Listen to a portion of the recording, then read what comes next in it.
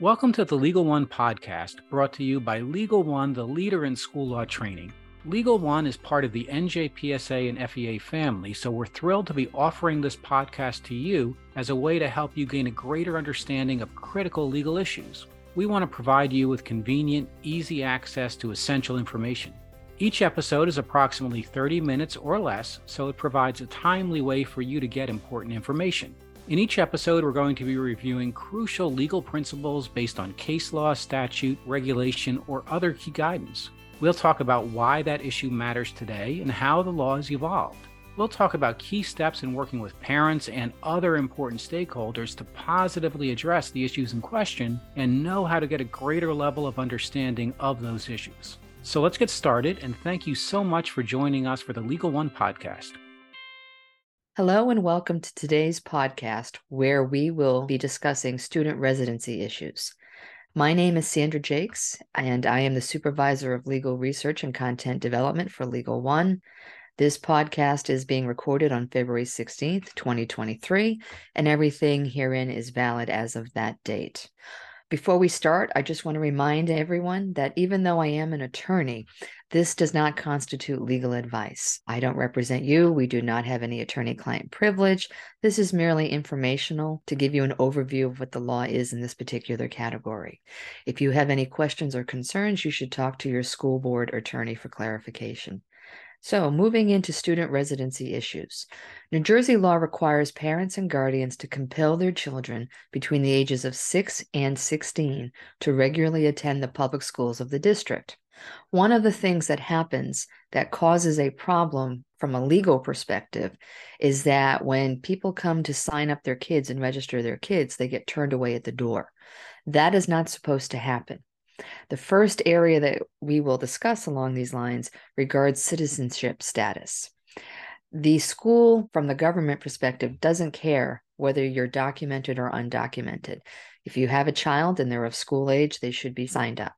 Now, I understand that not everyone agrees with that, but the fact of the matter is that a school district is a government institution, and a government institution must follow state and federal law, and the law requires that the students be enrolled. This is based off of a case called Plyler v. Doe, a U.S. Supreme Court case from 1982. So it has nothing to do with politics within the last 10 years. This is the way it's been for decades.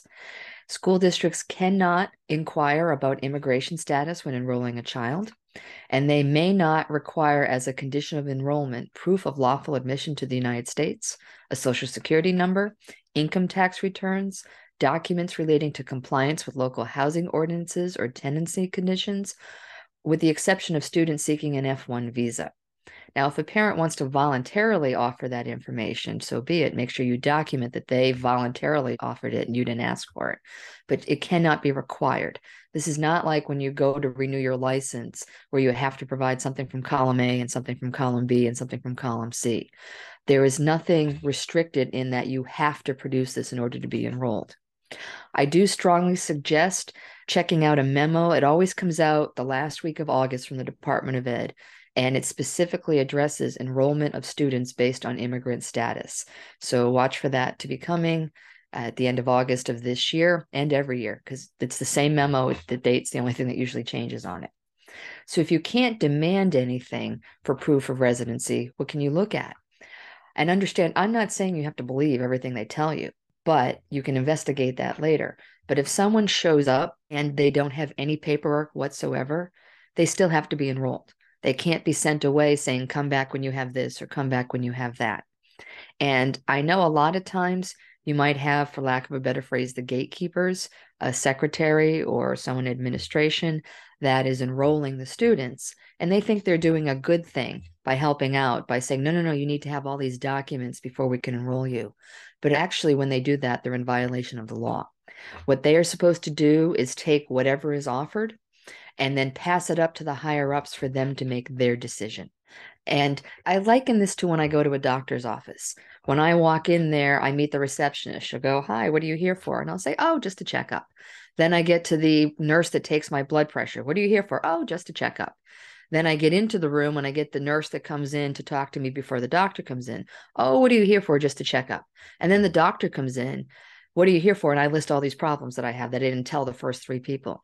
That's because I don't feel like telling a story four times. And I want to talk to the person that has the power to make the decision. I don't want to just keep repeating myself all along the way. And sometimes when people are coming in, there are embarrassing situations. They're homeless. Maybe a parent has gone to prison. They're living out of their car. There's just other things that they just don't want to tell in a public setting. And a lot of times the people that do enrollment, they're not, isolated in a single office where you come in and you have privacy. It's anyone that's in the office is going to hear what you're talking about. So what can you suggest? You can suggest things like property tax bills, deeds, contracts of sale, leases, mortgages, a signed letter from the landlord, voter registration, permits, financial account information, utility bills, court orders, receipts, bills, canceled checks, insurance claims, medical reports, affidavits, documents pertaining to military status, or documents issued by a government entity. Remember, you can't require anything. You can just suggest things. So a lot of the times I will get pushback on this where people will say, well, people lie and you can't always believe what they're telling you. I'm not telling you to believe everything that they're saying as soon as they walk through the door. What I'm saying is you accept whatever they offer and then you vet them later. And as an example, there was a case, KG versus Watchdog Board of Ed. It was from February 3rd of 2015. And in that case, a woman tried to enroll her student, but gave a PO box because she had a restraining order against a former boyfriend or someone else she was involved with. And the police had told her, never, ever give out your address. We all know documents float around an office. Many people have eyes on an address or things along those lines. So to keep it perfectly safe, she was only to give out this PO box. In addition to that, she submitted a letter from her landlord who owned property within the town. And he said, I won't tell you which one she lives in, but she does live in one of my properties. And the school said, nope, that's not good enough. You need to produce an address. You have to give us an address. And she had made them aware of the restraining order that she had as well. So when they said, nope, you can't register, you can't prove residency, she filed the appeal and she won. And what the court said is you have to take into account the totality of the circumstances. It's understandable why in this particular incident, she's not going to give an address, but she has given you the way to keep in touch with her or get in contact with her. And she's provided proof, although it's not an address, she has provided proof that she actually lives in the town. So that helps you to keep in mind, you have to consider everything. People aren't going to have exactly what you want. If they are doubled up or they're living where you have 5 families living in a 2-bedroom apartment, they're not going to have a lease to show you. A lot of times people don't get other leases. The last time I had an apartment, I signed a lease, and then as long as I was paying on time, it was just automatically renewed every year. I didn't get a new lease every year. It was just my old one just kept being renewed because I was paying on time. So you have to keep these types of things in mind. Remember, you take whatever is offered, and then the higher ups determine whether they should stay or not. You also want to make sure that your website is up to date and your handbooks are up to date with the information that come sign up. There have been lawsuits in the past where things weren't put correctly on the website, where it said you must provide a license or you must provide a social security number. And they ended up getting sued and getting in trouble because they hadn't updated their website to reflect the current law. And a lot of them would say, well, look, if you just told us, we would have changed it. And it was the ACLU that brought the lawsuits. They said, it's not our job to monitor your website. It's your job. So you want to make sure all of that is up to date. I would also point out that for many of you, your comprehensive equity plan is going to be due in June of this year.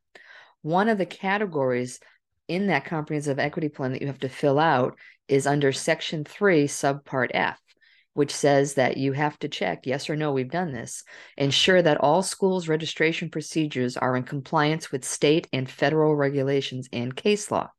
So this is backing up that you have to verify by something that you're going to sign off on and submit to the state, everything that I just told you in the first few minutes of this podcast. You want to take heed. A lot of the protected classes that have issues with registration involves race, ancestry, religion, nationality, and transgender status. Students can register as they identify. I don't know that everyone knows that, but that is something that they can do. Just as another point of interest regarding access, In 2021, Chapter 461, it was officially passed in 2022, but the bill started in 2021. The state requires internet websites and web services of school districts, charter schools, Renaissance schools, and Katzenberg School for the Deaf to be accessible to persons with disabilities. So if you have video on your website, you need a closed caption, or at a minimum, a script to go with it. Anything that's an audio component of your website that may talk about the registration procedures or anything for that matter, there has to be a component on there that will either have closed captioning or the script for those that have disability issues to be able to follow along. So getting back to the residency itself, how do you define domicile? A student is domiciled in the school district where they are the child of a person whose permanent home is located in the school district. So let's say there's a shore house. They could not go to school in the district with a shore house because that's not their permanent residence. They would go wherever their house is, where they're going to get their mail and all that kind of stuff. A home is deemed permanent when the person intends to return to it when absent and has no present intent to move from it, even if they have homes or residences elsewhere. If the residence is in violation of local ordinances, but is still located in the district, the domicile is in the district, and this includes dilapidated housing.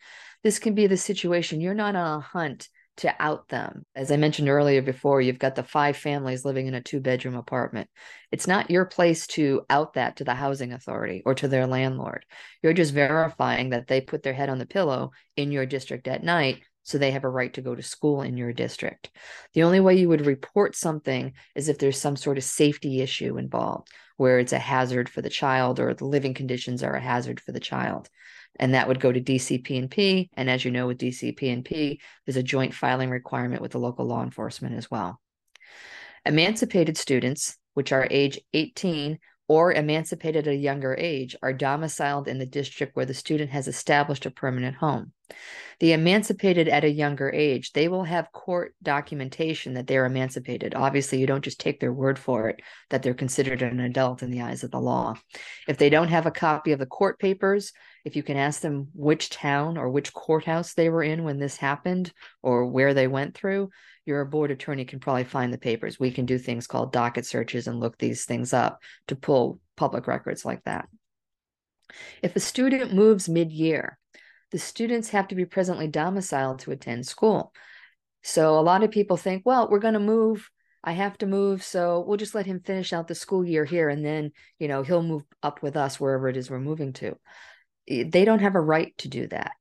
If the school chooses to allow that, they're actually being nice. The school does not have to allow that. And different schools handle it differently. The key is you have to handle it consistently. Some schools say, okay, fine, it's your senior year, finish out your last 3 months here. Other schools will say, okay, you can come here, but you have to pay us tuition for those 3 months that you're going to stay here. And other schools will simply say, nope, you're not staying here. You move, you go where you move. Now, the exception to this would be a family crisis exception, which I'll talk about in a little bit.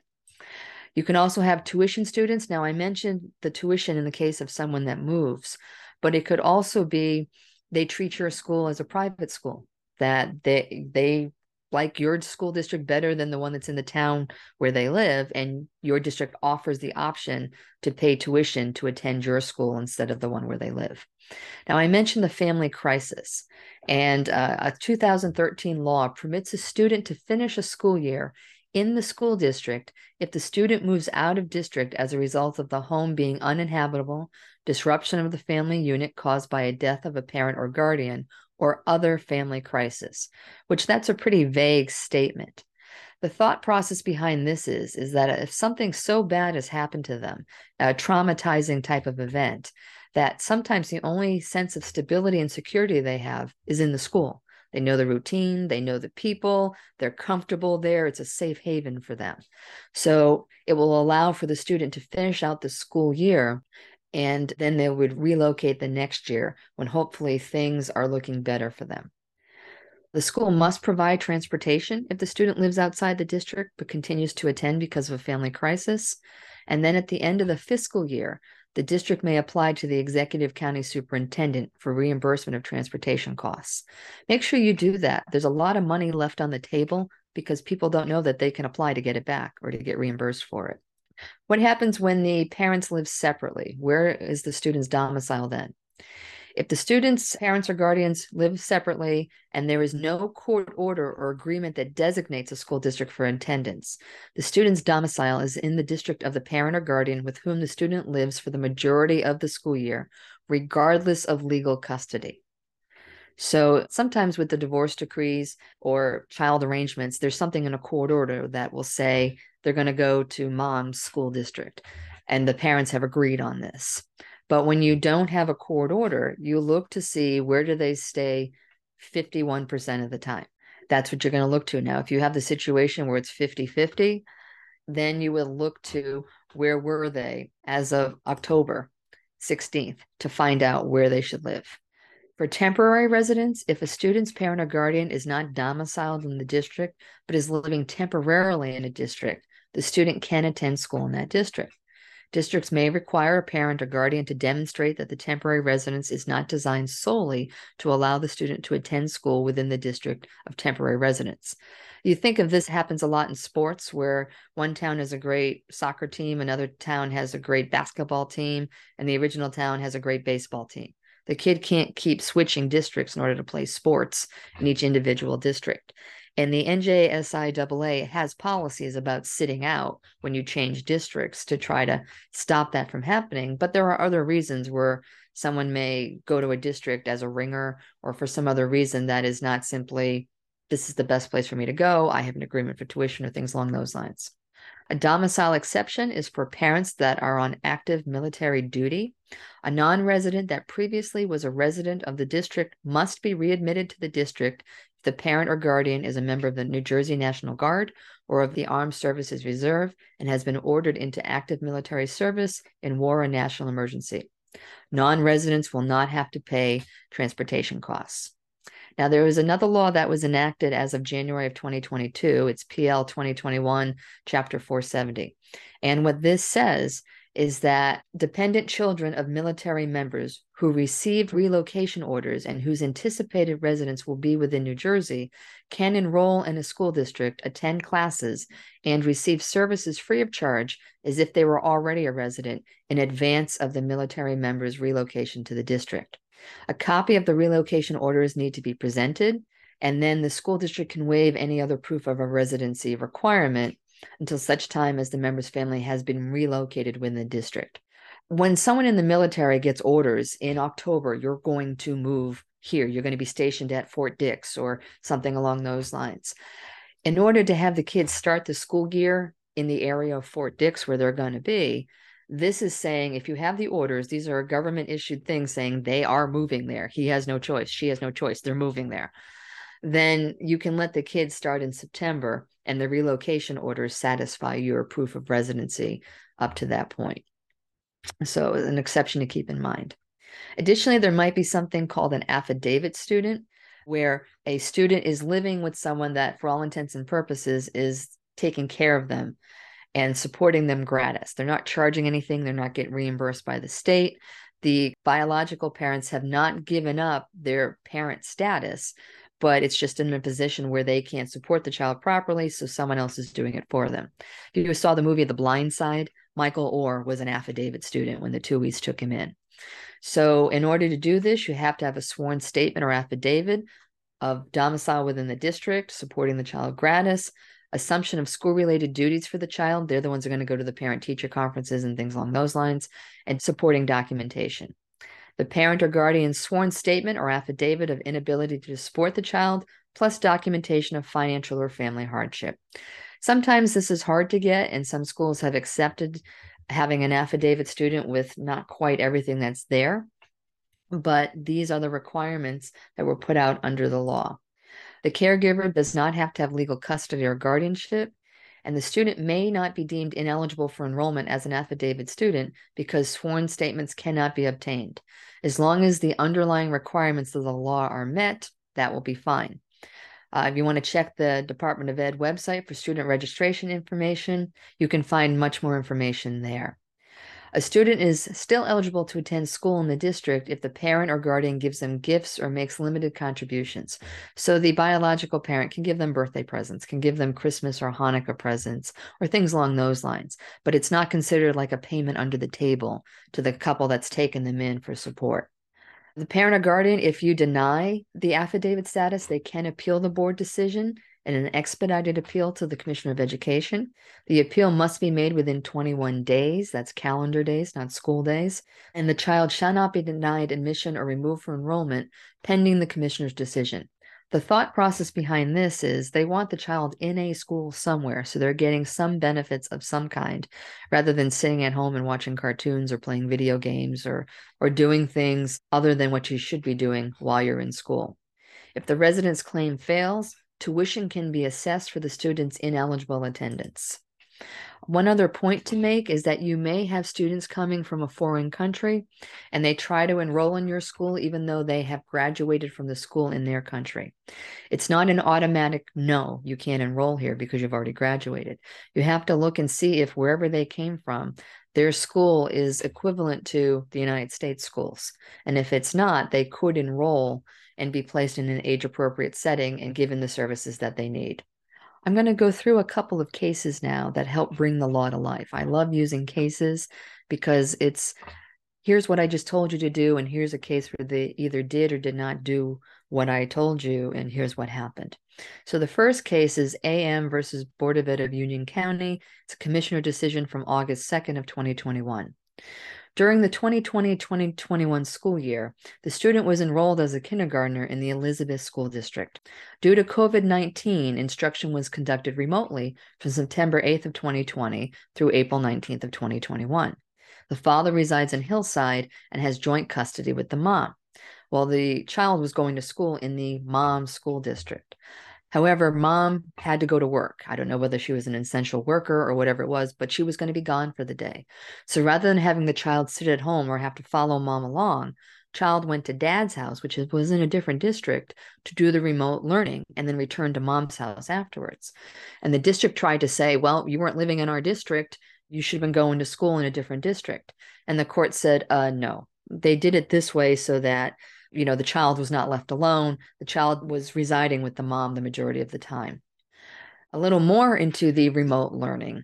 We have another case, NS versus Board of Ed of Magnolia, another commissioner decision from October 7th of 2021, where they were living in Magnolia. And then in April of 2020, the family relocated to North Carolina due to COVID.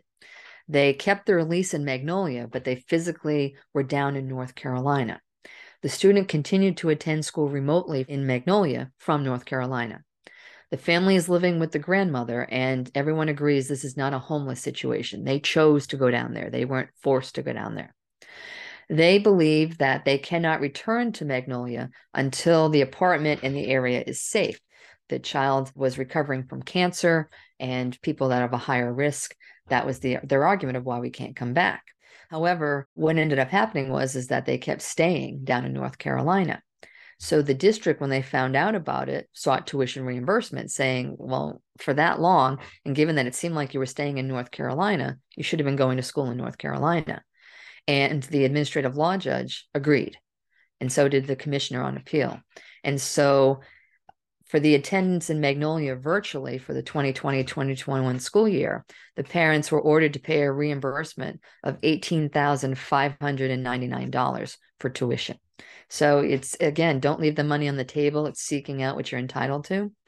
This next case involves COVID and the intent to move. So we have RG versus Board of Ed of East Brunswick, a commissioner decision from October 7th of 2021.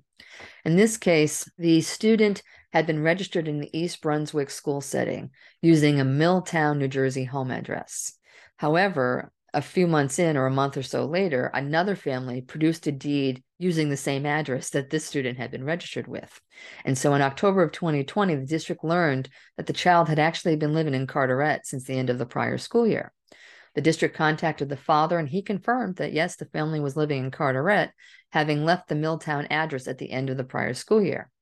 He said the family was staying with the grandmother in Carteret to take care of her during COVID, and that the goal was to move back to East Brunswick by November or December of 2020 at the latest.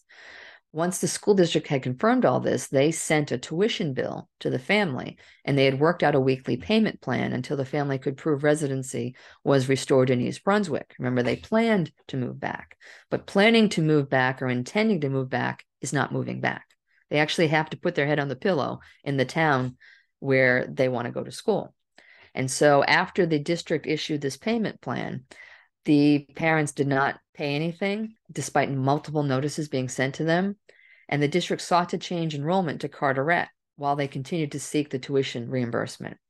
This ended up going into the court system, where the court sided on behalf of the district. And what they said is, if a school district finds that the parent or guardian of a child who is attending school in the district is not domiciled in the district, the superintendent or administrative principal may apply to the Board of Education for removal of the child. In this case, the ALJ determined that the student was not entitled to attend school in East Brunswick during the 2020-2021 school year and ordered tuition reimbursement of $16,314. And on appeal, the commissioner concurred. I hope that the information provided today was beneficial to you. This podcast has provided a brief overview of student residency statutes and case law. If you would like a more in-depth discussion of student residency issues, you are welcome to sign up for my semi-annual workshop regarding attendance, residency, and homelessness, where additional cases and new laws are discussed and explained. If you would like additional information about the Legal One podcast, please visit our website at www.njpsa.org/legal1nj, or you can contact me directly at sjacques, JACQUES, @njpsa.org. Thanks for joining me today, and have a great day.